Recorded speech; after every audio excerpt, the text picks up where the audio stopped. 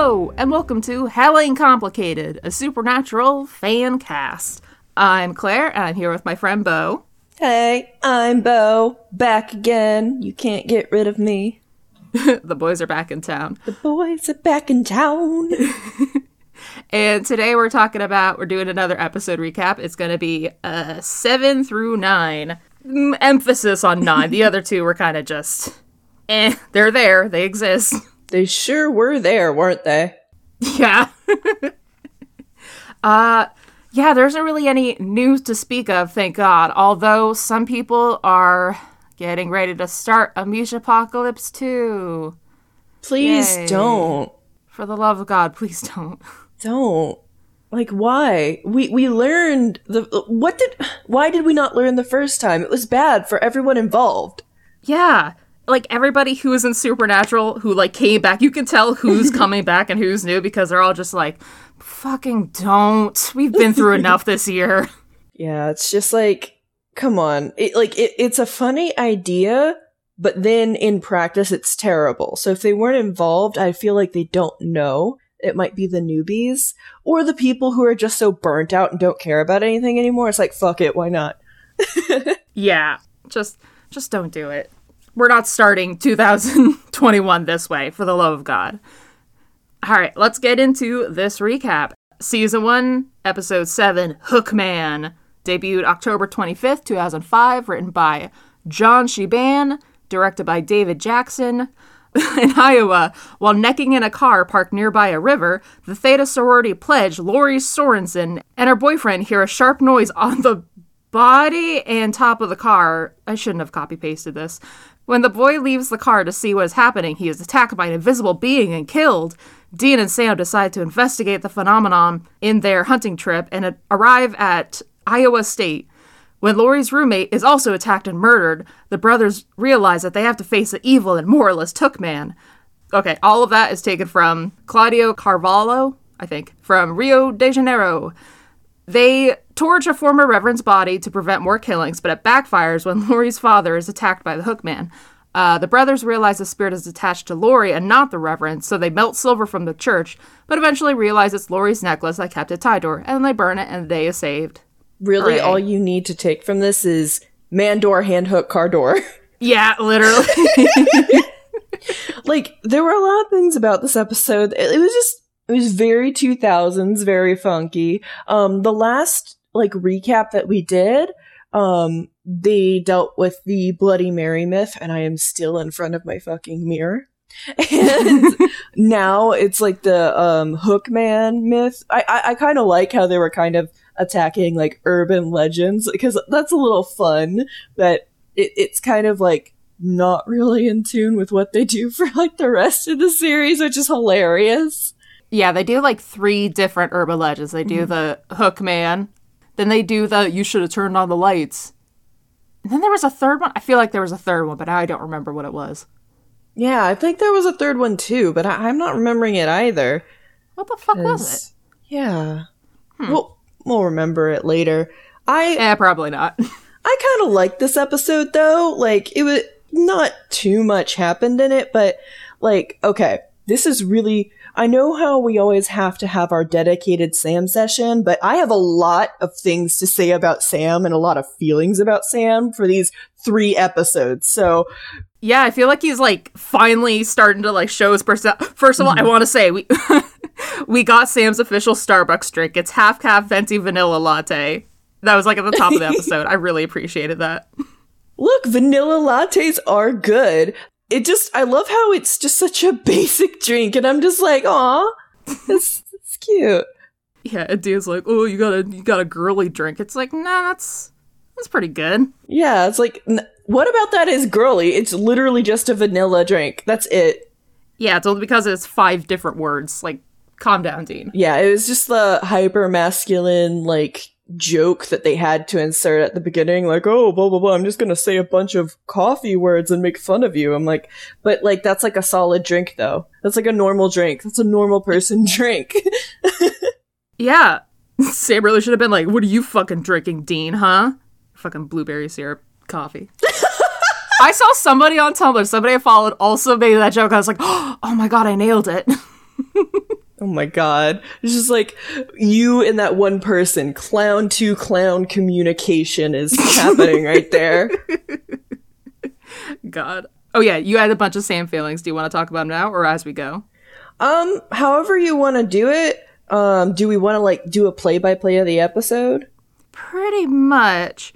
I spent a good chunk of this talking about how fucking 2000s these outfits were. Just like literally both the girls are wearing the exact same outfit. They're both wearing like a tank that's way too fucking small and bedazzled and a denim miniskirt. And I keep seeing, I'm going to start keeping account of all the fucking denim miniskirts I keep saying because it's getting annoying. Please, it's ridiculous. Please do a denim miniskirt tally. Yeah, I've seen at least 3, probably more. I might have to go back and check. Oh my god. I mean, I was taking a look at it and I was like, Jesus Christ, this is really what people wore in the 2000s, wasn't it? God, I don't understand. Just everybody just had brainworms, I swear. Oh my god. We were all just watching MTV and being like, yeah, this is cool again, I guess. Anyway. Yeah, she starts off the episode, her roommate talks her into wearing a different outfit with like the bedazzled tank top. And then the dude is kind of like, they're making out in the car and she's just like, I think I want to slow down. And then the hand hook car door comes and gets him. He gets got by the hook man. I mean, yeah, fucking that dude was being creepy. So yeah. I'm glad he got it. Yeah, he definitely deserved that one. And so then Sam and Dean roll into town like, oh, Hookman, let's go check this out. I really liked how they showed up and like it was a sorority girl and a frat bro who were involved. So they're just like, we're your fraternity brothers. Like, why didn't they keep those kinds of covers? Like, not everything can be FBI all the time, you know? Yeah, imagine like season 11, they come and they're like, we're your frat brothers. I mean, that wouldn't work, but they're in their mid 20s right now. Like they can pass as frat bros. I wish they did more of that kind of stuff, like trying to blend in with the community. Like what they did in the second episode, they didn't pretend to be, the 8th episode, the one that we're going to talk about next. They didn't pretend to be agents or anything, you know? Yeah.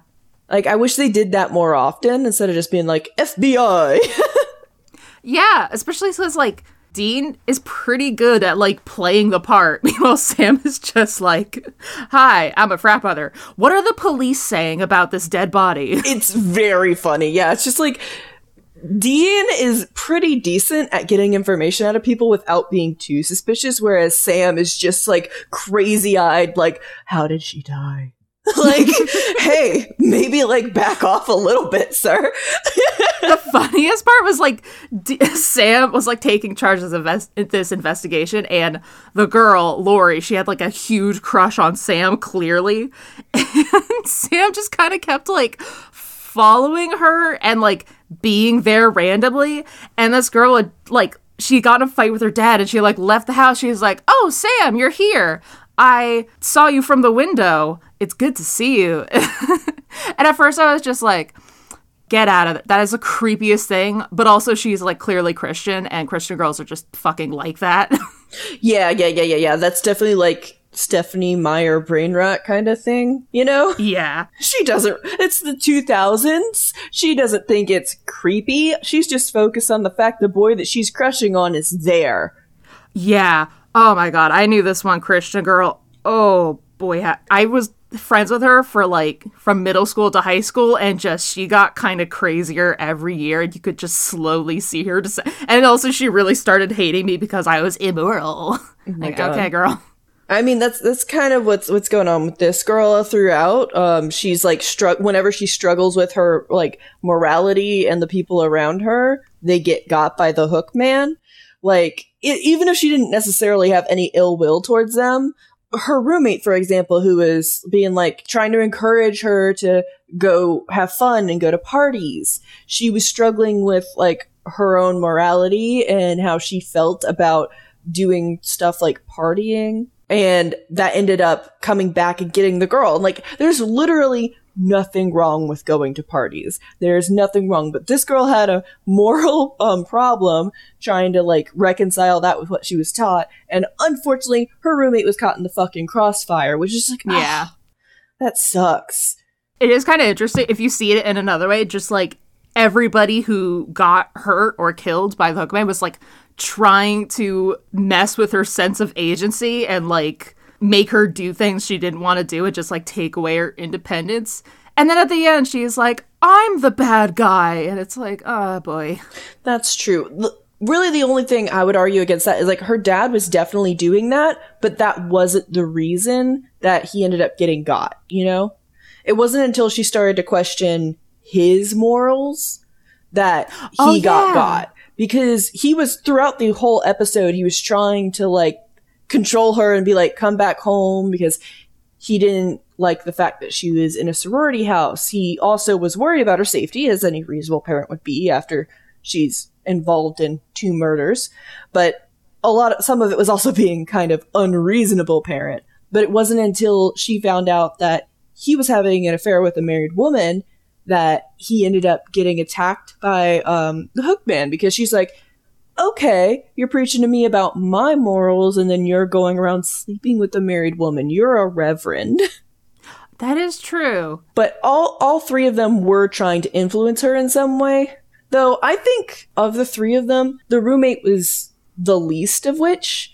If anything, she was just encouraging her to party. Like, okay, there's maybe a little bit of pressuring about the outfit. Yeah, but like, it's, you know, it's an outfit. And it's only like for a night. Yeah. But I understand not being comfortable with showing that much of your body. And then if you're around people who are more accustomed to doing that, how pressured you'd feel. So, I mean, I understand why she felt that way, but it's also like, damn, she did not deserve to get attacked that way. Yeah, geez. It was a first person of color death, far as I could tell in this series. Like, oh boy, here we go. It begins. This was the episode where salt shotguns were introduced. I found it really weird that Dean was like, yeah, me and John made up the idea for salt bullets. Like, wait, huh? I feel like that should be a thing already. How long have shotguns been around? A good while. I feel like... Yeah, shotguns have been around for a good long while, just filling the shells with rock salt. Yeah. That should have just been world building. Like, yeah, you know, we always use salt stuff. And not just like fucking 2005. Oh, we finally figured this out. Like, I just thought that was a really stupid way to like... Well, it's also kind of implied that, I mean, like, this is later in the series, but John was never super involved with other hunters. He didn't trust them or like them. So maybe other hunters have been doing this and he's just been going solo and he's suddenly like, oh, this is a cool idea I could do. Who knows? Yeah, I guess we should pay attention to, like, when the brothers interact with other hunters, if they're like, oh, we invented this cool new thing, and then see if hunters are like, yeah, we already fucking do that? Or if it's just never addressed. I'm sure everybody is just, like, the brothers just invented it, and then every hunter in the universe just automatically has it. That's what I'm pretty sure ends up happening. So, first the boyfriend, or boy toy, is attacked, then the roommate's attacked, and she dies. The boyfriend also died. The father, though, when he is attacked, I think he just is in, like, the ICU. I don't think he dies, right? Yeah, no, he doesn't die. Okay. That's when they finally start to, like, try to figure out, okay, it's not the Reverend, so something like this spirit is tying himself to someone else. And they start realizing that it's tied to her. I don't know why it was specifically silver things, but they were trying to find anything silver that was connected with the church so that they could destroy whatever the spirit had latched onto. Yeah. I don't fucking know. Don't worry about it. Because it doesn't work anyway. Yeah, they end up eventually finding out that it's her necklace that she's been wearing, and it's made of silver, so they burn that, and it's destroyed. And, like, that's pretty much it. It comes and it starts attacking her because she realizes... she kind of notices the pattern, and she blames herself because she thinks it's an avenging angel that's, like, latching onto her judgment of other people's choices. And they're like, oh, honey, this is not a fucking angel. Yeah, this is, like, the first episode with, like, religious tones. And, like, they go in the church and Sam just immediately kind of starts praying, and he, like, bumps Dean to, like, also start praying. Dean's like, yeah, sure, I guess, whatever. Yeah, whatever. I guess I'll do this to blend in. And, like, when they're first talking, I like how, like you mentioned, Sam was taking the lead, and so he started talking to Lori, the girl, and her father was the Reverend, so like they talked to the two of them together, and then like Sam was kind of like nudging Dean to be like, I need to talk to her more privately because I need to get some information out of her. Her father might not be comfortable with her talking about. So Dean's like, oh yeah, we're new in town, we're looking for a church to join, and then like they walk off off the screen, and I'm just like, oh man, I kind of wish I heard the rest of that conversation. Yeah. That would have been fucking hilarious. But it's so funny because Dean's actually pretty good at playing those parts, and then Sam is just like, well, yeah, what happened? I saw someone get hurt once. It was hard. Like, bro, you're like the world's worst actor. I love you. I know, he literally, like, Lori is literally, like, upset about somebody she cares about dying. And he's like, he literally says, what are the police saying? I'm just so glad she was too dickmatized to be like, why are you asking me weird questions? She just saw this cute little floppy haired dude, and she was like, okay, I'll give him a pass for being a little weird. Yeah, she gave him way too many passes. I know, but again, right? She's a Christian girl. Okay, so we've kind of talked before about how, like, people always say like Dean is like the heart and whatever. In the confession scene, Cass talks about how full of love he is, and sure, fine. Dean, though, his heart and his love and all of that is always just like, this is my family. I'm going to put all of my love and concentrate all of my devotion to these people. Once you are part of that circle, you can do no wrong, or if you do wrong, he will forgive you anything, and he's completely devoted. Sam, on the other end, he also has a huge heart, but he's willing to open it and give open compassion to pretty much a stranger in a way that Dean really isn't, and is very apparent in the first couple of seasons. Because Dean, sure, he cares about saving innocent people, yeah, but you can really see how deeply Sam connects with a lot of the people who they end up interacting with, especially people like Lori. She's blaming herself for all these bad things. She's like, bad things happen to people who are around me. You should stay away from me. And Sam, of course, connects with that. He has a lot of compassion for these people. And this is in the next episode, so I guess I'll have to back off a little bit. But like, he'll just see someone who's struggling, someone who's othered, and instead of immediately kind of being willing to like be suspicious of them, he's kind of more willing to give them the benefit of the doubt and like have like an open heart about these things, whereas Dean is all like cold cut, this is a monster, gotta kill it kind of thing. Yeah. And that's really what I love so much about Sam, because whereas Dean, he has a big heart and it's all about devotion, Sam is all about compassion. And yeah. It's so funny because that is the kind of character I should be latched onto and obsessed with. I don't understand why I'm not more obsessed with Sam, because episodes like these will happen and I'll be like going feral about how much I love Sam and how sweet he is and how kind he is and how willing he is to help people, even if they're hurting others because he knows they don't want to, or that kind of thing. Yeah. Whereas Dean is kind of hardened to that. And it's just like, this is the kind of character I often do find myself just being obsessed with. I don't understand how I'm not in Supernatural. I don't know what it is. I think it's because, like, Dean, he latches onto the people he knows, and in turn, we get to know those people, and we tend to see them over and over. They tend to come back. But Sam kind of latches onto, like, these kind of one-note characters that are built for him to latch onto, and we never see them again. I think that's, like, why we can't really appreciate it, because it just, we have to watch him do that kind of over and over with, like, all these different people, and you kind of, like, expect it, and, like, I think that's also kind of a failing with with the way that they've done Supernatural. They either kill off or they just never see the people that Sam connects with again.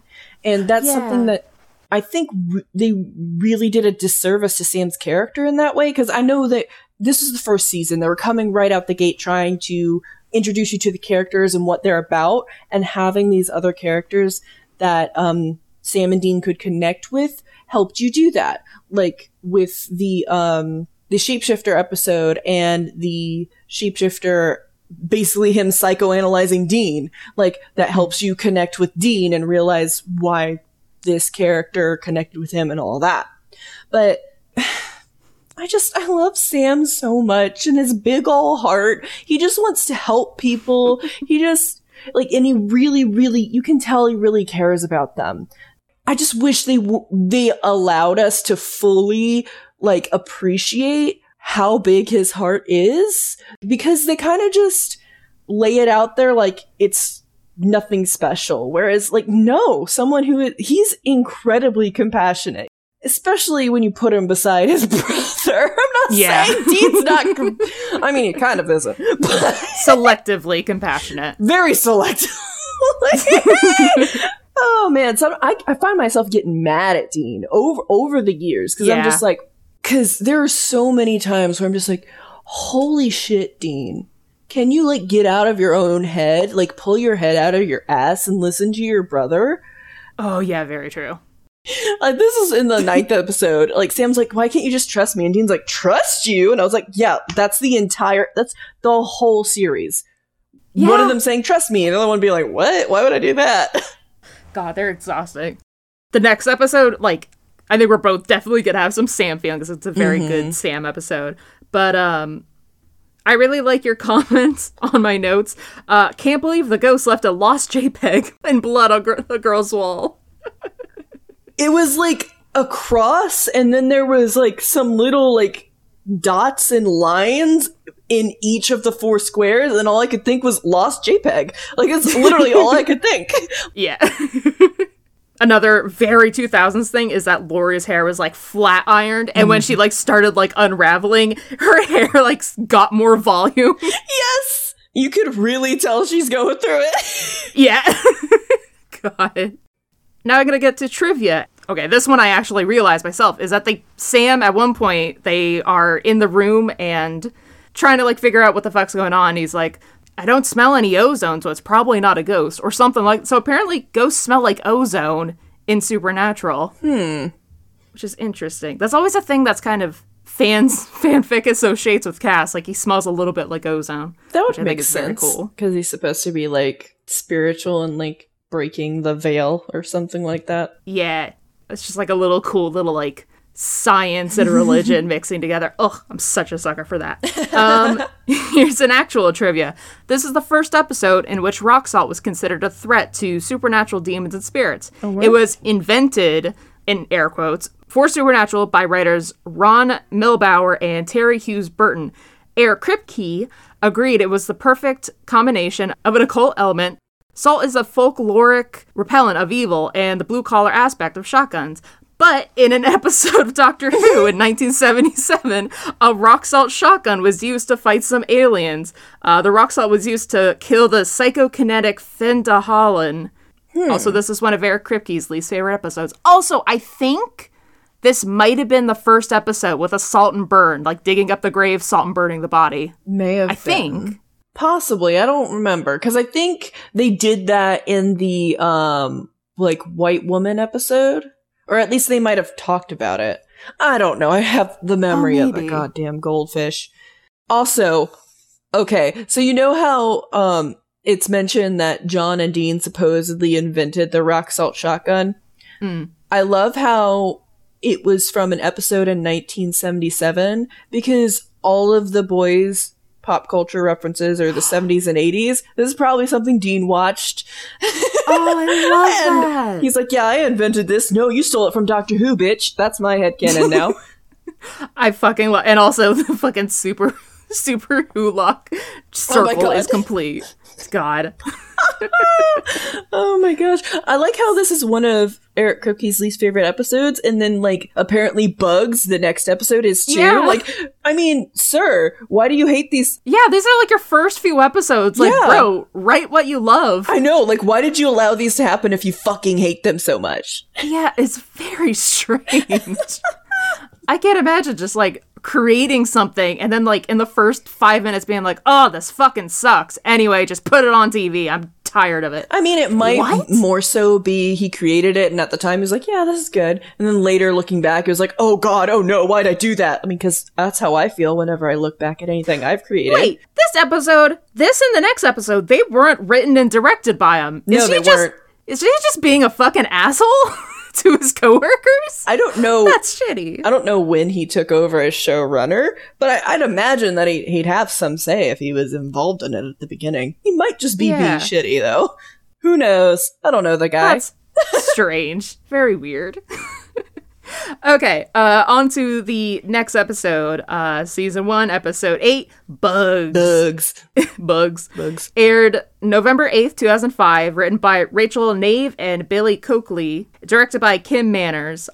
In Oklahoma, a gas company employee is killed by insects in a housing development. Dean and Sam decide to drive to the compound to investigate the event. They go to open barbecue in the house of the owner of the lands, Larry, and meet a real estate agent. It just says real estate agent, like 3 separate words. They meet a realtor, and they're pretending to buy a house. Sam becomes close to Larry's son, Matt, who I kind of stan, who collects bugs. When the agent dies with... Oh god, this part sucked. When the agent dies with spider bites in her bathroom, Dean and Sam disclose that the area is a land cursed by Native Americans when they were annihilated by the American soldiers. We will get to that. The 2 brothers try to convince Larry to leave the place to save the life of his wife and Matt. They don't leave in time, though, and have to survive a massive swarm of bees invading the home. Okay, this episode has bugs, and it is so fucking gross. I have arachnophobia, and... I mean, the episode was okay. I don't mind bugs too much, but like some of it was like, oh god, just a little much for me. Yeah. But yeah, if you do not like bugs, don't watch this fucking episode. Yeah, just watch like the barbecue scene and like that's it. Honestly, like this was another episode where they did covers that weren't like federal agents or like local law enforcement, and I really liked it because they're like, yeah, we're looking for a house for our father. He's about to retire. And then people kept assuming they were together, and Dean was just like, whatever, what the fuck ever. I'm going over here, honey. And it's just like you said in the notes, you can hear the Wincesters descending. Yeah, you could just, oh boy, dun, here they come. Even though apparently like the first Wincest, well, fanfic in general for Supernatural was like within like 2 minutes of the first episode airing. Yeah. But I kind of liked how they just were, like, they didn't fall back on, like, yeah, we're cops. Like, that's a natural thing to do, to go to an open house. Like, yes, we're looking for a place for our dad. Why didn't you guys do that more in the later seasons? Oh my god! Yeah. This is a really good Sam episode. I actually, like, wrote at the beginning. So they're at a biker bar. Dean is hustling pool, as you'd kind of expect him to do. Sam is just, like... focusing on the job. He is like looking for leads and he finds it. He's like, dude, we're gonna go do it. And Dean's like, okay. So they before they go to the barbecue, maybe after, but they go to the hole where a guy died in. A man died in this hole, and Dean's like, Sam, you go in. And Sam's like, I'm not fucking going in there. And Dean's like, all right, I'll flip a coin. He like calls Sam a chicken, and Dean flips a coin, and Sam just catches it. He's like, I'll go in. And it's just like, it's okay to be scared. A man died in this hole in the ground. The most sibling thing ever. Just like antagonizing. Like, I'm pretty sure Dean was kind of out of nowhere. Just like, well, if you don't want to go down there, I'll do it for you if you're scared. It's like, don't be a little bitch about this. And then Sam ends up going down. Like, a man did die in that hole. It is reasonable for either of you to be a little scared. They don't really show it. They just cut to the car and Sam is just holding a little beetle. Oh yeah, and then they go to the barbecue, which is a very fun scene. Yeah, and like very memorable. They're just like driving down the road and Dean is just talking about how terrible like this place sounds, and I'm just like, Dean, it's okay to want a normal life. What the fuck?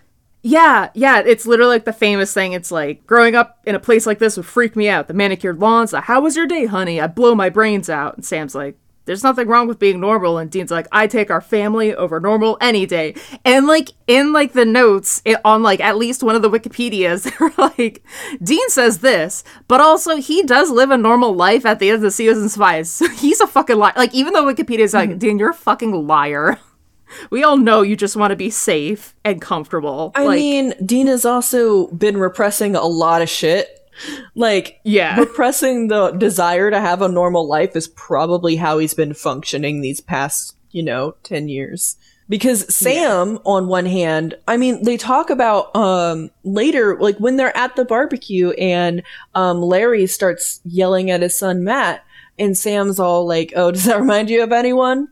Dean's like, what do you mean? Our dad wasn't like that. He's like, yeah, maybe to you. You were the perfect son. Like, he never yelled at you, but he yelled at me. And he's like, well, you were out of line. Of course he needed to yell at you. Sam is like, I told him I wanted to play soccer instead of learning bow hunting. And Dean's like, well, bow hunting's important. Sam's just like, fuck no. Oh my God, the brainwashing. Poor Dean. Exactly, because Sam actually asked to do normal things. He actively voiced wanting a normal life, and he was punished for it. Dean was never punished for those kind of things because he had just learned at that point not to ask. Again, the repression of wanting a normal life and a loving family and being safe. Sorry.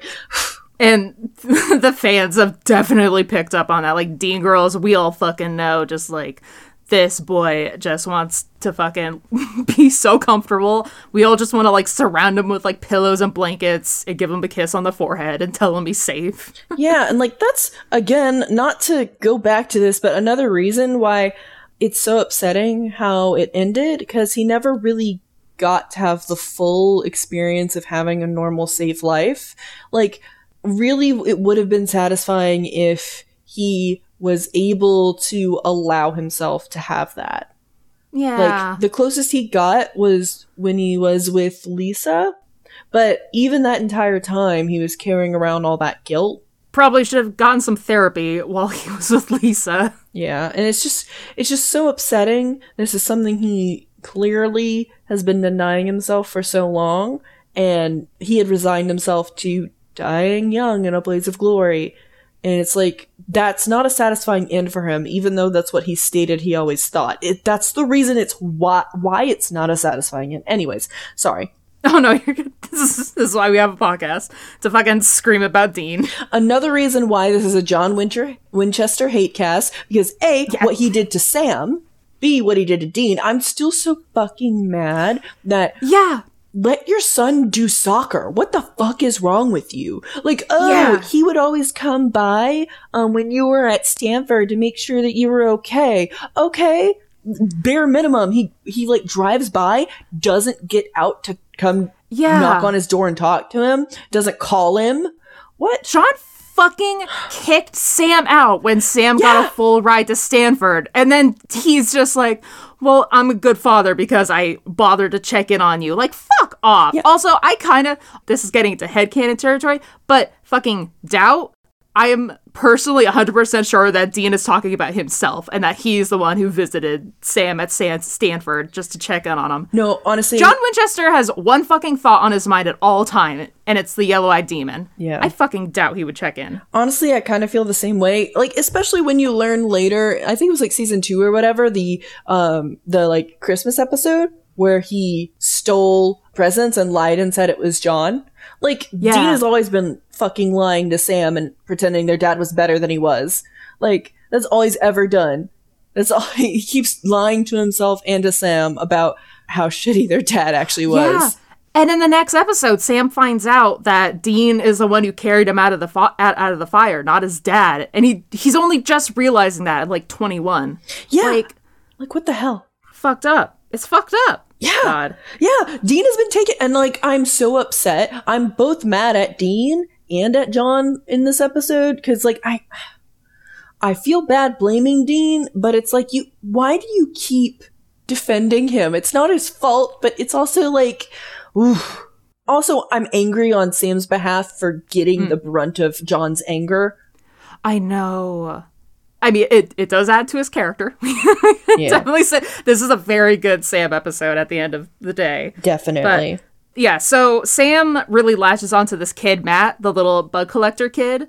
Sam is like, don't worry, you're going to turn 18 in 2 years. You don't have to see your dad, like, ever again. You don't have to worry about that. And Dean's like, you should stick with your family, though. You got to fix this relationship with your dad. It's fine. He doesn't even say you have to fix he's just like, no, you have to stick with your family no matter what. And yeah, they both are just, like, going back and forth. And Matt's like, I don't get what's happening here.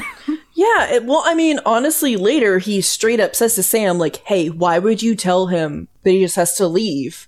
He's a kid. He should be with his family. And Sam's just like, what the fuck is your problem? Why do you think I left? Like, you know? Yeah. It's just like Dean and Sam, you really see how different they are in this episode. How Sam is just so committed to the idea of family, whereas Sam is like, well, I actually want to belong, though.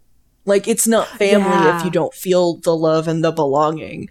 And, you know? Yeah. And, like, fucking Dean has to make all the excuses for John. Like, Dean has to explain, like, oh, Dad was just, he wasn't disappointed in you. He was just, like, scared for you, and he was worried about you. Like, he wouldn't have fucking kicked you out of the motel you were staying at if he was scared for you and your well-being. Like, oh my God, I hate John Winchester so fucking much. Yeah. Oh my God. I mean, I get people say and do things out of anger that they don't mean, but it's also like, if you're worried about your child's safety, like, for example, okay, the bad dad from the last episode, he was trying to control his daughter by bringing her back home because he didn't feel that she was safe. Mm-hmm. He was still being controlling and not, like, a super great father, but, like, you don't oust her if you feel like she's not safe. Yeah, there was a quote in it I wrote down. And the camera, like, cut to Sam when she said that. She said, he raised me to believe that if you do something wrong, you'll be punished. And Sam was like, can relate. Sam was like gulp. Like, I know that feeling. And it's just John Winchester. You could just tell that he had some sort of disdain for his son. That it's like, it's my way or the highway. And Sam did not choose John Winchester's way. It sucks at the end of the episode that, like skipping forward a bit, like, Matt is kind of reconciling with his dad after surviving this huge, gross bug attack. And Sam's like, you know what? I want to find Dad. And Dean's like, me too. And Sam's like, I want to apologize to him. Like, what the fuck do you have to apologize for? Excuse me? Apparently he said some nasty things in that last fight, and I'm just like, he has a lot more to fucking apologize for, but... Like, there is that extremely good photo set, I'm gonna link it in the show notes, of, you know, when it's much later. Yes, it's like, when Bobby is talking to, like, the ghost of his father or something like that. Yeah, and his dad's like, you were a shitty son. And Bobby's like, kids aren't supposed to be fucking grateful. They're supposed to eat your food and wear you down. And I'm going to share it. It's, it does it from the perspective of John and Dean saying it to his dad that I'm your fucking kid and you should have cared about me. Like, God, it hits so hard. It's so good. Yeah, like, that's exactly it. It's just like, kids aren't supposed to be grateful. Honestly, you don't deserve your child's gratefulness because it is your job and your obligation to take care of them. They don't have to thank you for it. They shouldn't have to. It should be the bare minimum that you do, you know? And he never did that for Sam or Dean. Yeah. Yeah, that's like a huge thing in the Supernatural fandom right now, especially people have been joking because we all have college degrees now. We know what we're talking about. And people have been saying, like, we never really resolved the Winchesters' issues with John Winchester because, like, oh, John died in it. John died for Dean and it redeemed him. Like, no, it fucking didn't. And then they have to, like, deal with God and they... Like Cass. Cass has to deal with an absent dad. And eventually Cass just rejects him entirely. He's like, you're not my dad. You did treat me right. And I deserve better. Which is why I hang out with the Winchesters who kind of treat me like shit sometimes. Oh my God. But, like, the brothers are like, yeah, John, he did his best. Let's never talk about it again. Like, oh my God. It's so upsetting that they don't really get closure there. It really fucking sucks. Fucking, he's just in heaven with them. He did not deserve to be in heaven. So, a couple more things. This is one of the few episodes where the antagonist isn't humanoid, which I appreciate. I fucking hate supernatural episodes where, like, the thing is just a human. Oh, we're gonna fight a fucking dragon? It's a human, though. With a tail, sometimes, if it wants. Like, fuck off. I'm exhausted. Sam and the kid Matt, oh my god, they had like a really good, fun relationship. Yeah. Like, so like they survived the bees attacking the house. The bees attacking the house, and it takes like 5 minutes for an entire night to go by. It's really weird. So the next morning, Matt is like throwing out his dead insects, and Sam's coming up. He's like, "What's this? You're sick of bugs? I can't believe it." It's really funny and good. Aww. Before I go to trivia, gotta talk about the elephant in the room. So this whole episode, the bugs are the cause of it's because they disturbed a Native American burial ground. You know, that fucking classic. Mm-hmm. It's specifically, they use the Uchi tribe, I believe. And I did a little bit of research on the tribe themselves. They're currently trying to gain federal recognition. Most of their members are part of different tribes. They are doing this program where they're like keeping the language alive through in like the county. Like they have a school program to teach the language to other people, and you can donate to that. I donated to that. That's incredible. Yeah, the man they talked to in the story, his name was Joe Whitetree. He's played by Jimmy Herman, who is a real-life Native American. Might recognize him from Dancing with Wolves. He's played a lot of Native American characters throughout history. Throughout movie history, whatever. The tale he tells, as far as I could tell, it's more fiction, or it's just like a very dramatized version of reality, but the Uchi were definitely forcibly relocated multiple times to Oklahoma and were part of wars against the colonists. I'm going to recommend this episode that I've listened to from the Dead Meat podcast YouTube channel. The episode is called Indian Burial Grounds with Joey Clift, who is a Native American himself, and he talks about why it's such a shitty fucking trope and we need to stop using it. It's gross. Like, it's not good. Yeah, like, I'm gonna make sure I check out all those links. I'm not gonna lie, I did no research for any of these episodes. It's okay. But yeah, no, definitely please read these links. I know I'm going to do that myself and donate if you can. That's definitely a worthy cause of, like, keeping their language alive. Yeah, I always think that's really cool. Links in the description. Go donate. I'm going to tag it as Uchi Tribe. That one has a ton of information about them that you can go through if you want to learn more. Now we're going to go to trivia. So Eric Kripke often cites this episode as one of his least favorites in the series. He just hates all of these episodes, I guess. He really does. When Chuck meets Sam and Dean, he asks them if they had to live through the bugs, and he laments that he forced them to live bad writing. I'm really mad at him for all the shit he said as a prophet, because it's just like, you did that on purpose. You knew they would have to live through that. Anyways, continue. I know. Like, now we know, oh, you're just a dick.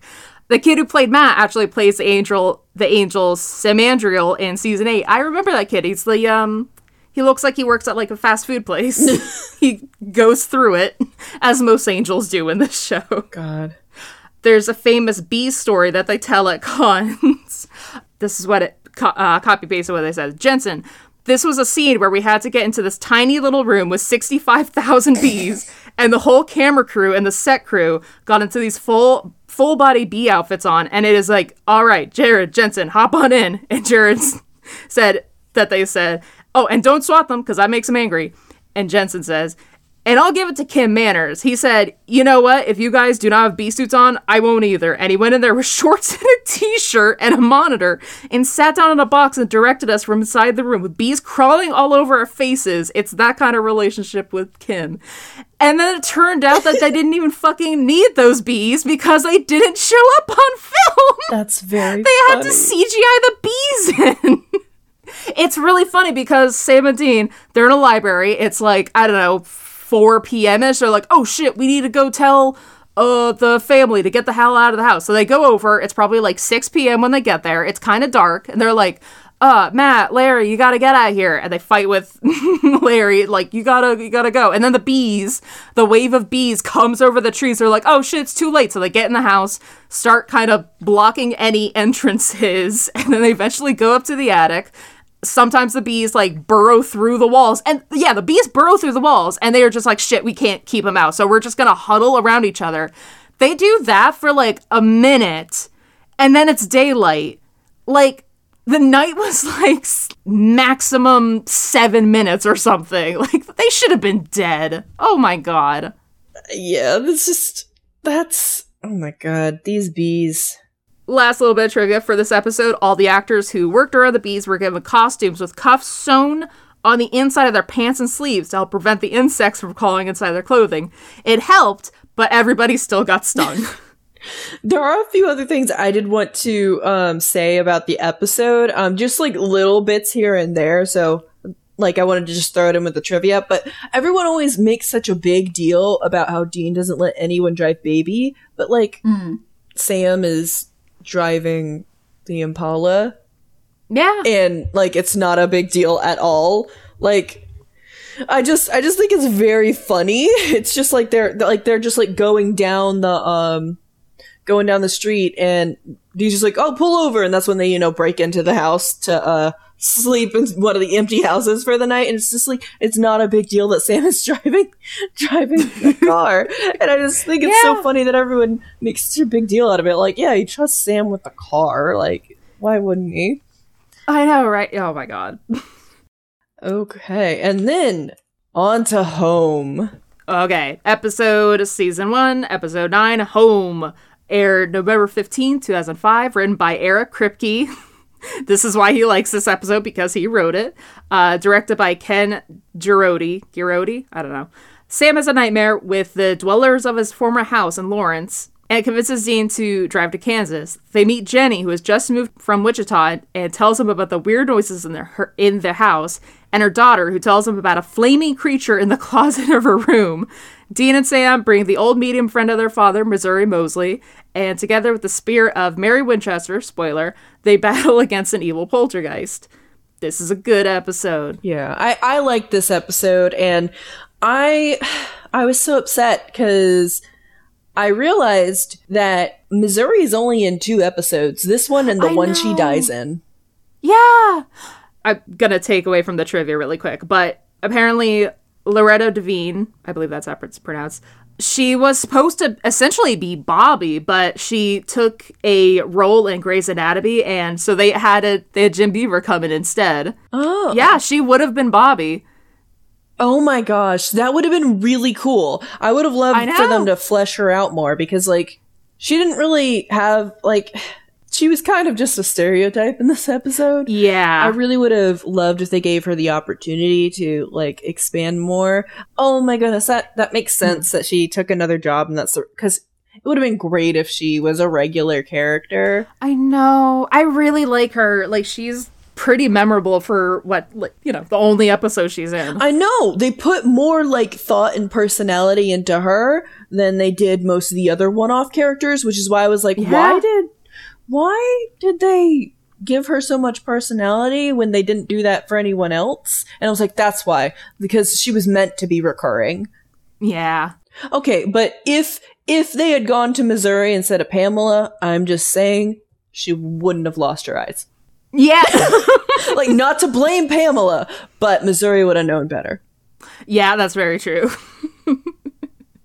So, let's see. The episode starts. Sam has a nightmare about a woman in a house, like, pounding at the window, and he wakes up, and he draws a tree, and he's like, wait a minute, I recognize this tree.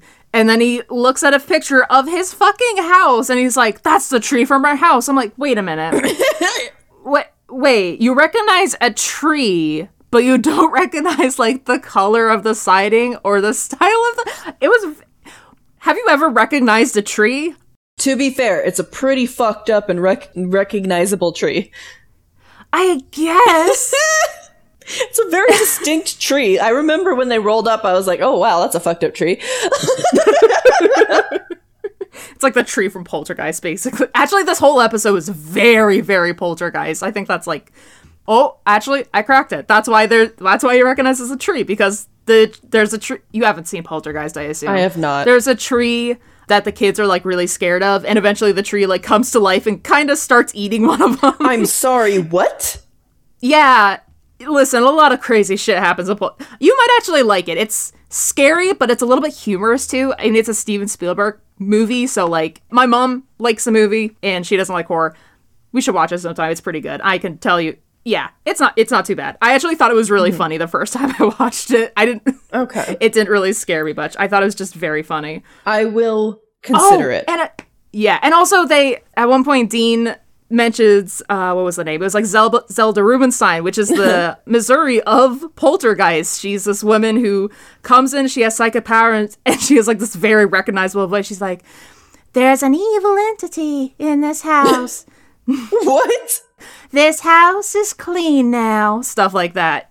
Okay, we should watch Poltergeist. It's good. If you're gonna watch any horror movie, it should be Poltergeist. I will make Emma hold my hand. Yes. Yeah, you can handle it. It's not too bad. And also, it kind of ties into the last one because it has the burial ground problem, but it's actually like a white person's burial ground. Thank God. Okay. There's a moment at the end where he goes up to the realtor. He's like, you moved the headstones, but you didn't move the bodies. Why didn't you move the bodies? Oh my God, I want to watch Poltergeist so bad now. I love Poltergeist a lot, actually. Oh my God. Anyway, oh my God, back to fucking Supernatural. The Poltergeist episode of Supernatural. So, Sam was like, we gotta go back to her house, Dean. And, oh, it's really sad. Dean is like, I'm not going back. I'm not going back. He like swore to himself he's not going back to that house. And it is heartbreaking. My poor boy. I think it's also a little bit more heartbreaking because he was 4 when this happened. When he was 4, he would have been too little to make that kind of promise to himself. So what the fuck happened later that he had to swear to himself he wasn't going back to the house? I mean, he was in John Winchester's journal, which I'm probably going to read and review someday for this podcast. John does mention that Dean was mute for like a whole year after the incident. He was mute, yeah. Oh God, it's so fucking sad.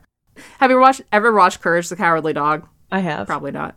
Oh, okay. Do you know how sometimes Courage, when he's like really going through it, he'll like turn to the camera, he's like, oh, the things I do for love. That's truly just Dean.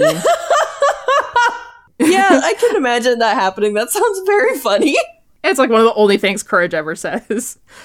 Really not too much unusual happened in this episode. It was just your typical, like, haunting. The little girl is in the room that used to be Sam's nursery, so she's starting to see, like, a flaming body standing in her closet, which later, spoiler, ends up being the spirit of Mary, who was actually trying to protect the house and her boys from the other poltergeist that was there. The effect of the flaming body actually looks pretty fucking cool. It's like an invisible person and you can see like their silhouette among like all these flames. It looked cool as hell. Oh my God. Yeah. And I really love that that's Mary. Like, female ghosts usually just expect them to just be like in their nightgown, like lofting in the wind and like their hair blowing. It's like, no, she's just on fire and it's fun. And she's owning it. She's owning the thing that killed her. That's so fucking...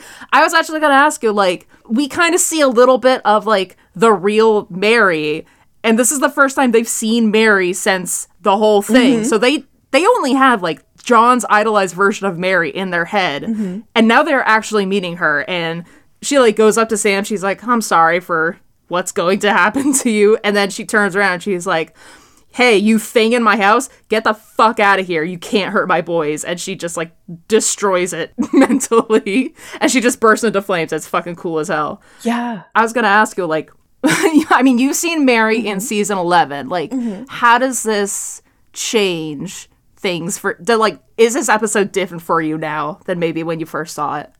Honestly, I don't think it is. Like, knowing what Mary is like, I think, of course, this was no way intentional. They did not expect this show to go on for 11 seasons.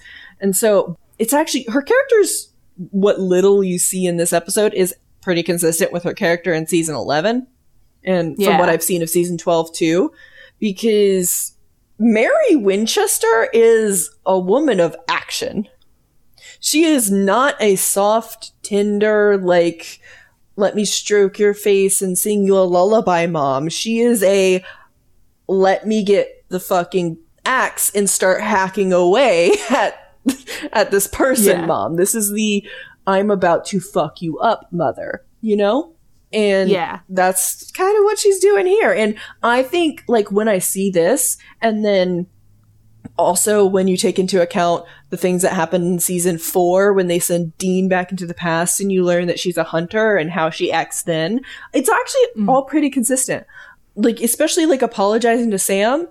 She made a deal with a demon in order to bring John back to life, right? Yeah. And that deal with the demon is what allowed Azazel to come into the house and bleed into Sam's mouth and what caused her to die. I fully believe that's why she was apologizing to Sam. Yeah, absolutely. I think they already sort of had that planned out at least. Yeah, they probably did. Like, because I don't necessarily know how much of that was addressed up to season 3, because I'm pretty sure they planned it to end in season 3. I don't know if they ever planned to address it, but I'm sure that was part of the story already, and they already had that in mind. But, like, knowing that you got to meet her in season 4, and you got to see that she was a badass hunter, like, I also think that's the reason why she was able to kind of maintain her, like, presence and not become a malevolent spirit, but attack the other spirit, because she was a hunter. Yeah, oh my god, yeah. I fully believe that the reason she was there is she was never expecting her sons or her husband to come back, but she knew that there was a poltergeist there, and her spirit was probably somehow still attached to the house, and she's like, oh no babies are dying in this house. Not on my watch. Oh, that's a really good point. Yeah, it's like a nice mix of, like, the matron, the mother, but also fucking she will fuck shit up. Yeah, because, like, she is motherly, but not in the tender way, in the mama bear way. You try to come for these kids, I will destroy you. And that's what I really like about Mary. Like, of course, I'm still only halfway through season 12, because instead of continuing on through the rest of the series, I decided to go back and start watching it from season 1 with you. So I decided not to confuse myself and also continue season 12, because eventually we'll get there, I suppose. Yeah, but from what I know of 5 her, years. I mean, yeah, probably. But, like, from what I know of her, like, this is all in line with her character. She's very much like Dean. She's not going to be able to, like, be soft and emotional. Ironically, I think Sam gets that from his dad. And, like, before his dad got all fucked up after Mary died, he was probably the more soft and, like, emotional one. And that's probably where Sammy gets it from. Yeah. And Dean gets all of his, like, I am going to show you I love you by protecting you and, you know, nurturing you in, like, a kind of quiet way. Yeah. Well, actually, okay, so they actually meet an old friend of John's, and they, like, talk to him about John before the whole accident shit. And the guy, like, the first thing he says, he's like, oh, John was a stubborn old bastard. Yeah, he was. And he hated to lose. And apparently he was a Vietnam Marine. Yeah. Oh my god. So my roommate's dad used to be a Marine, and she was like, yeah, that makes sense. But I fully believe, I mean, John was probably like that, but I mean, between him and Mary, though, I still think somehow Mary's tougher than him. Sorry, this is my headcanon. I refuse to let go of it. But yeah, they're like, John Winchester? Oh yeah, stubborn son of a bitch. I mean, we're queer. We always want the woman to be the top of the relationship. That is not what I meant. I just But saying. yes. Oh my god, John Winchester doesn't get pegged, unfortunately. Unfortunately. He deserves it, though. He probably should, and that he calmed down, maybe. I'm just saying he doesn't deserve it, but he would calm down. Why don't you get pegged, and maybe you'll calm down a little bit. Maybe you'll calm down. Everyone around you deserves for you to calm down a little bit, so maybe you should get pegged, but you don't deserve to get pegged by Mary. Yeah. At one point, Dean calls his dad. Like, he talks to Sam. He's like, I'm gonna go to the bathroom. But he's actually calling his dad. And he's like, Dad, we really need you. Please come home. I'm really scared. Yeah. And you know what fucking John fucking does? He's just hiding out at Missouri's house. And Missouri's like, why didn't you talk to your fucking kids? And he's like, well, I wanted to talk to my kids, but I need to find the truth first. Like, shut the fuck up. I hate you so fucking much. And so I watched that and I went to our little group chat and I asked everybody, I'm like, okay. Oh, so that's why you're asking? Yes. Give me one fucking piece of media where it was for the best and the dad was 100% in the right, that the dad leaves his kids behind to go follow some fucking journey of his own and just abandons his kids. And somebody was like, Full Metal Alchemist. I'm like, fuck! It is Full Metal Alchemist. Damn it! I haven't. Other than that, though, I haven't seen Full Metal Alchemist. I don't know what the dad did. He's kind of right because he's literally like a catalyst for the apocalypse, so he is kind of right for like, I gotta get out of here. Bye, guys. I love you. I'll see you later. But still, like, and like Ed fucking hates his guts. And it's like, yeah, Ed, you're fucking right to hate him. And the dad is like, yeah, no, you can go ahead and hate me. Don't worry. Don't worry about it too much. See, I don't like, I'm saying that there's a lot of media where, like, it's just flavor that the main character has a wife and kids. They're never developed, and possibly the wife or kids get hurt or something. So there's a lot of media where it probably paints it as that's for the best, but it's like, hey, why don't you ever, like, acknowledge, other than to give him man pain, that he has a family? Yeah. I'm so exhausted with fictional dads. Or just fucking talk to your kids. Just have a relationship. Everybody, we have seen, especially in the past few years, we have seen that people really love good dads. You know, everybody likes The Mandalorian. Mm-hmm. Everybody likes The Witcher. I think The Witcher has a decent dad as far as I don't really know. But people, All Might from My Hero Academia, that's a good fucking dad. That's a good dad. He's not even a dad, but he's still a good dad. Okay, can I just talk a little bit about my favorite dad from Go for media? Yes, please. Benjamin Sisko from Deep Space Nine. World's best motherfucking dad. I love him so much. Because you see him in dad mode, then you see him in commander and later he becomes a captain mode. He's a career Starfleet officer, right? And there's like a whole episode where his son's like, I don't want to be a Starfleet officer. And you're just kind of always assume that that's what I wanted. And like, there's a moment where he's a little bit hurt that his son didn't feel like he could tell him that. And then he's immediately just like, well, that's okay. I want you to be whatever you want to be. I'm so proud of you. There was no, this is your dream, Dad, not mine moment, you know? Because his dream is just for his son to be happy.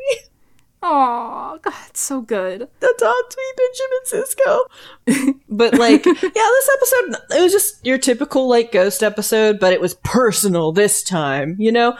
There was this really good quote that Missouri said. She like is like walking around the house like, ooh, this place feels gross. And at one point she like turns to the boys, she's like, all those years ago, real evil came to you. It walked this house. That kind of evil leaves wounds, and sometimes those wounds get infected. Like, that's some Magnus Archives shit right there. Yeah, that is some, like, real good shit. But, like, I kind of hate how I don't think that ever, like, happens again. Like, I don't think there's any places where, like, oh, if demons spent an extended amount of time in this place, it's liable to get malevolent spirits, you know? Like, that's such a cool concept.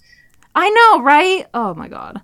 It's real cool. I love the idea of demons or at least the powerful ones, because wasn't he technically like a knight of hell or prince of hell or something? I love the idea that if you're a powerful enough being, you can kind of break the veil around you a little bit. Like, why didn't that happen with angels? Oh my God, it would have been so cool. Anyways. Oh my God, that would be so fucking cool. Just like, you can imagine just like a demon walking and just like the evil just bursting from his footsteps kind of, and then angels like a walking and like flowers coming from their footsteps or something. I'm thinking of Okami basically. Oh my God. That would have been real cool. This is, I think, maybe the first episode where they do hex bags. And the brothers don't really seem familiar with it, which is very weird. It's kind of a Buffy moment where they're just like, they just seem to have been fighting all these ghosts through just brute fucking strength. I guess. I mean, at least it's in season 1. They're like, oh, we can fight evil in different ways, in more non-violent ways. Like, okay, you're only just realizing this? All right, sure. Whatever, weirdos. I mean, honestly, this whole time, I think it makes sense if they've been doing everything the, like, John Winchester way, especially with Dean's, like, intense dislike of almost anything that's supernatural, that they really wouldn't be too, like, fond of using anything even a little witchy. And I think Missouri, and then probably later Bobby, like, helps, like, hey, here are other things that we could do. There's spells that we can cast, and, like, hex bags and blah, blah, blah. Like, you know, having to learn that from some other people in the hunter community. I think that would make a little bit of sense, because I feel like Dean probably got his intense dislike of anything and everything that's not human from John. I just want them to hang out with more hunters. That's all I fucking want. Same. And for it to not be a fucking issue, like in that fucking Rougarou episode where the guy's like, well, I'm gonna kill this Rougarou because it's just like, can't hunters just hang out and just chill? For like 2 seconds, can you, like, calm down? Yeah, they could, like, go to Ellen Joe and at the Harvilles Roadhouse, and they're like the only ones in the bar. Like, the hunters just don't hang out there all the time and just just chill, just get a fucking brewski and patch up their wounds and share war stories. Like, there is an episode in season 11, I think, where they actually ended up going with Jody to a funeral for a hunter up in Canada. And he was well known and well liked in the hunter community, so where there were tons of other hunters there. And oh man, I want to see that. Yeah, they just got to sit around and talk to them, and they're like, "Oh, you guys are Sam and Dean Winchester, huh?" And like, I wish they kind of got that experience, but I feel like there's a reason why they didn't include too many other hunters, because it probably just would have been a lot. Yeah. Because there was always supposed to be, like, a very small main cast. I love the idea of them being one of the odd hunters out that isn't really super involved with the hunter community, but they also do the most buck wild shit. Yeah. And so everyone's just like, these legendary hunters who may or may not be real. We keep hearing about them. We know a few people who are reliable who actually know them. They're kind of insane. I want to meet them, but also I don't want to ever get involved with them. You know? Yeah. It's like, on one hand, it'd be cool to meet them, but on the other hand, I don't want to fucking touch the Winchesters with a 10-foot pole, because I'm gonna die. They make my job so much fucking harder. I'm gonna strangle them if I see them. Exactly. It's just like, look, you killed the king of hell, respect, or whatever the fuck, like, you know, something. But also, I'm gonna punch you now, because how many apocalypses have you started? I really want to do a Monster of the Week campaign in the Supernatural universe and just have Sam and Dean off in the background and just, you just like kind of see them, but you're not high enough hunters to like go talk to them in conversation. It's just like, oh, there they are. Oh, yeah, by the way, they're doing this right now, but you guys just focus on your current hunt, your current tiny little ghost hunt that feels insignificant compared to everything else, but, you know, oh my god, I really want to do that next year sometime. Or maybe it's like during one of the seasons where they've super fucked shit up and you're just kind of dealing with the fallout in a completely different area of the world. Like, yeah, just like the angels literally fall to earth and fucking, I want to see the hunters fucking deal with that. Oh my god. That would be really cool. Or like when they let the Leviathans out and like some hunters are like trying to learn how to deal with the shit and being like, I fucking hate the Winchesters. Yeah, there should be more hunters pissed at them. Realistically. Yeah, kind of the last point I have is that, okay, we did mention that Missouri is very stereotypical, unfortunately. There is a really good moment kind of at the end where Sam is just sitting, is like, I don't know what's going on, I'm really scared, and Missouri just seems like genuinely like, I don't know what's happening to you either. I'm really sorry about this, dude. Yeah. Yeah, she's like, I don't have the answers. You could just go on your way. Maybe I'll see you again. And then she goes home and she's like, John, I'm gonna kick your fucking ass. Good. Please kick his fucking ass. God, I hate John Winchester so fucking much. He's the worst. Fucking nightmare man. God. Okay, trivia. Sam demonstrates the ability to sense paranormal presences to a degree greater than Missouri. He will never display this ability again. I really love how that's stated. This was interesting. So there's a plumber who, as you would expect, he puts his hand in the disposal and it fucking destroys his hand. But apparently, and this made me feel better because I have a disposal. This is gonna make everybody with a disposal feel better. Garbage disposal units work by using centrifugal force to grind food instead of blades. The plumber's hand would likely have not been damaged to the extent portrayed. Interesting. Huh. I did not know that. Yeah, my disposal does not have blades. I'm still scared to put my hand in, but now I know I'd be mostly fine. Maybe a couple scrapes, but other than that, it's good. Okay. I mean, I don't necessarily know if it would just be a couple of scrapes, but it's good to know, like, it wouldn't, like, take his whole hand off or whatever the hell. Listen, I didn't watch that bit. I legit, my roommate was sitting beside me and I was like, I'm gonna close my eyes and my ears. Just tell me when it's over. Because I knew what was gonna happen. I know. Oh my god. Fucking. Yeah, there's like that post on Tumblr where Europeans are just like, why the fuck do you guys have disposals? That's terrifying. It's like, no, actually, turns out you'd mostly be fine. Might still need to go to the hospital, but you're not gonna die from it. There would probably be a lot more injuries if they didn't, like, make them safer. Yeah.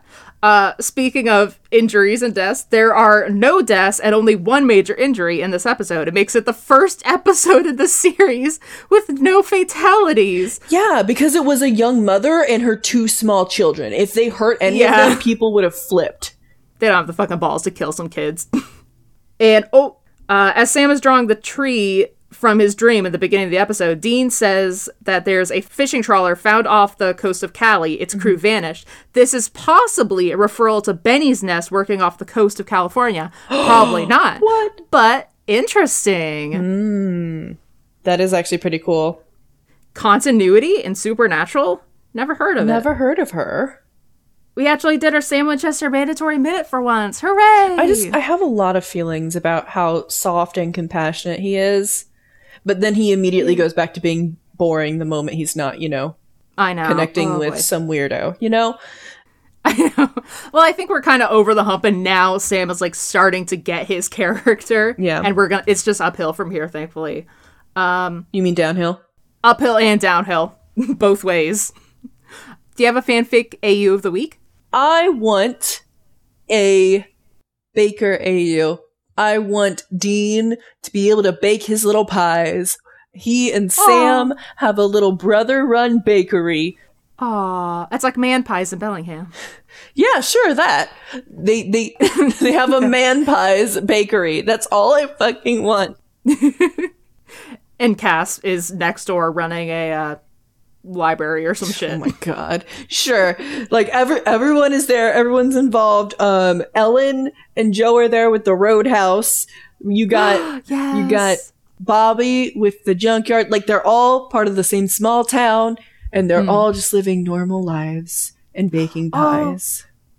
Wait, what if Bobby is like the upstairs neighbor? Oh my god. Over the bakery? That'd be very cute. That would be cute. Cass is a beekeeper and he like gives them the local honey and then, stuff happens. That's cute. And it's spicy. Oh my god. And I do want Crowley to be the, like, shady lawyer. Like, he's like the personal injury lawyer who has all those, like, ads. Because how everyone has their own local personal injury lawyer ads? Yeah. That's Crowley. Oh my, I was gonna say, he's like the housing development person. He's like, I'm gonna... That's also very good. Yeah, he wants to like take down the whole block and put up a shitty mall that no one will go to. Oh my god. And Charlie, she works at the local game store. Oh my god. Listen. That's so cute. This is all I want. Okay, what's your AU of the week? How about an anime convention meet cute? Oh my god. Who's meeting? You fucking know. I didn't want to assume it was going to be DCL, but like... It always is. Of course it is. Of course it is. But what would Sam and Dean... Well, I want to say Mulder and Scully, but well, Sam can be Scully because Dean is like, I want to be Mulder. Oh my fucking course. Oh my god. No. I don't think listen, he can talk Sam into a lot of stuff. I don't think he'd be able to talk him into that. Yeah. I think you could probably get him to cosplay something from Lord of the Rings though. Yeah, I was gonna actually say cast for Lord of the Rings. Oh my god, it all works. Yeah. I mean, they could all be cosplaying different characters from Lord of the Rings. Yeah. Oh, Dean could be Aragorn and well, Cass. I'm like, how do I make this romantic? I mean, you like, don't have to. He could just be cosplaying like another random character, and then it's just like suddenly you see these two characters, like two people like cosplaying different characters kissing. You're like, that's a weird one. Like Aragorn and Frodo. Okay. Yeah, it's like Gandalf and Aragorn. Yes. Oh my god. I knew a friend who went to like there's a rave at SoccerCon every year, and someone I used to be friends with went and saw 2 Kingdom Hearts characters like legit having sex. What? During the rave. Yeah. Jesus Christ. I don't remember what they're cosplaying. It was probably Sora and Riku or something, but yeah. God, have some decorum. What the hell? It was back in like 2009 or something. God, that's... Yeah, we're like the yaoi paddles are all the rage. Oh my god. I know.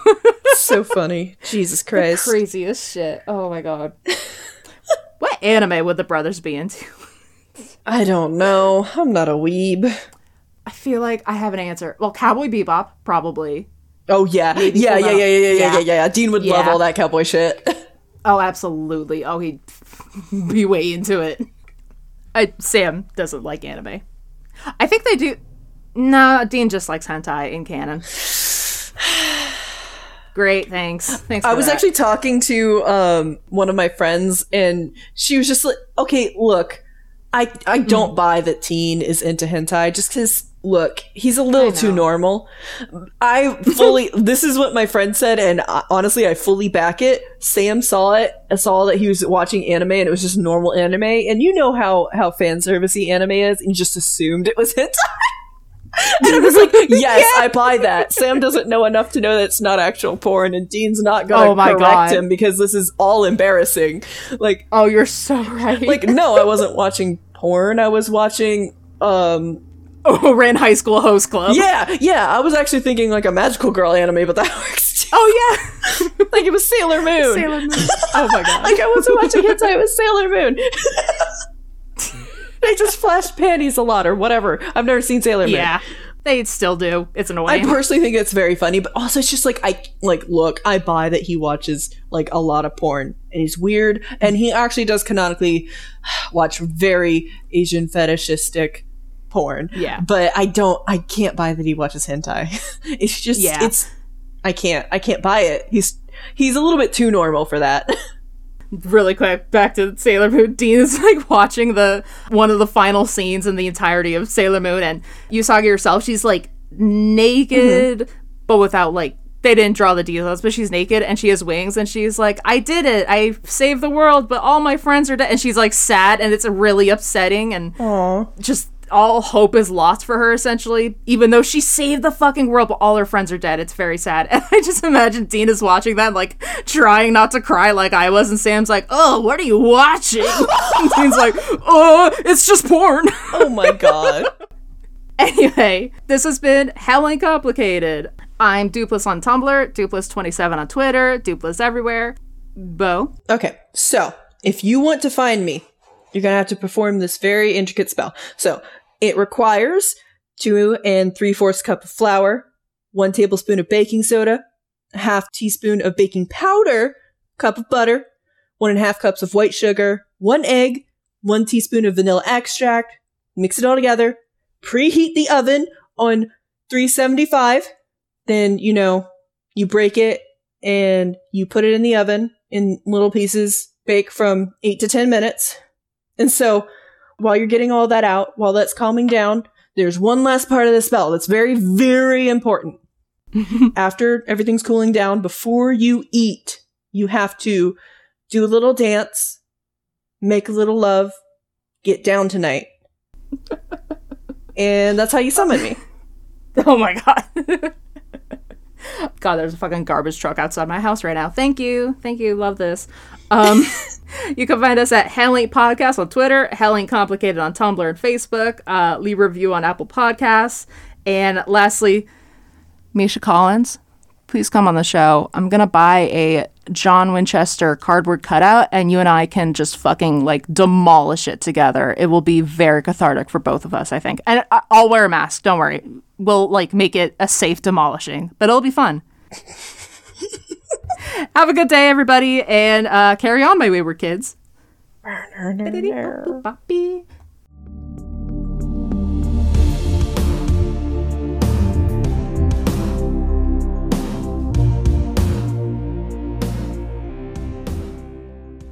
I'm just, like, looking around my room, like, what other fictional dads do I like? Greg Universe from Steven Universe. Top tier dad. Oh, what was the other one I was thinking of? Shit, where was it? Oh, Dad from Homestuck. Oh my god. It's because his son abandons him, kind of. Not on purpose, just it keeps happening, and it's so sad. Oh my god. The dad never even says a goddamn thing, and you're just like, oh, this is a dad. This is a good dad. This is a good dad. Oh. Well, he dies, but I'm going to submit Gregory Edgeworth. He was so proud of his son. He just constantly talked about how much he loved his son and how proud he was of him and how he's just so worried that his son won't be able to make friends. And oh my god. Yeah. The only good dads are dead dads. Why are the only good dads in media the ones who tragically died when they were like 5? Disney dad death. Oh my god, I love fictional dads so much. You are my dad. You're my dad. Boogie, woogie, woogie.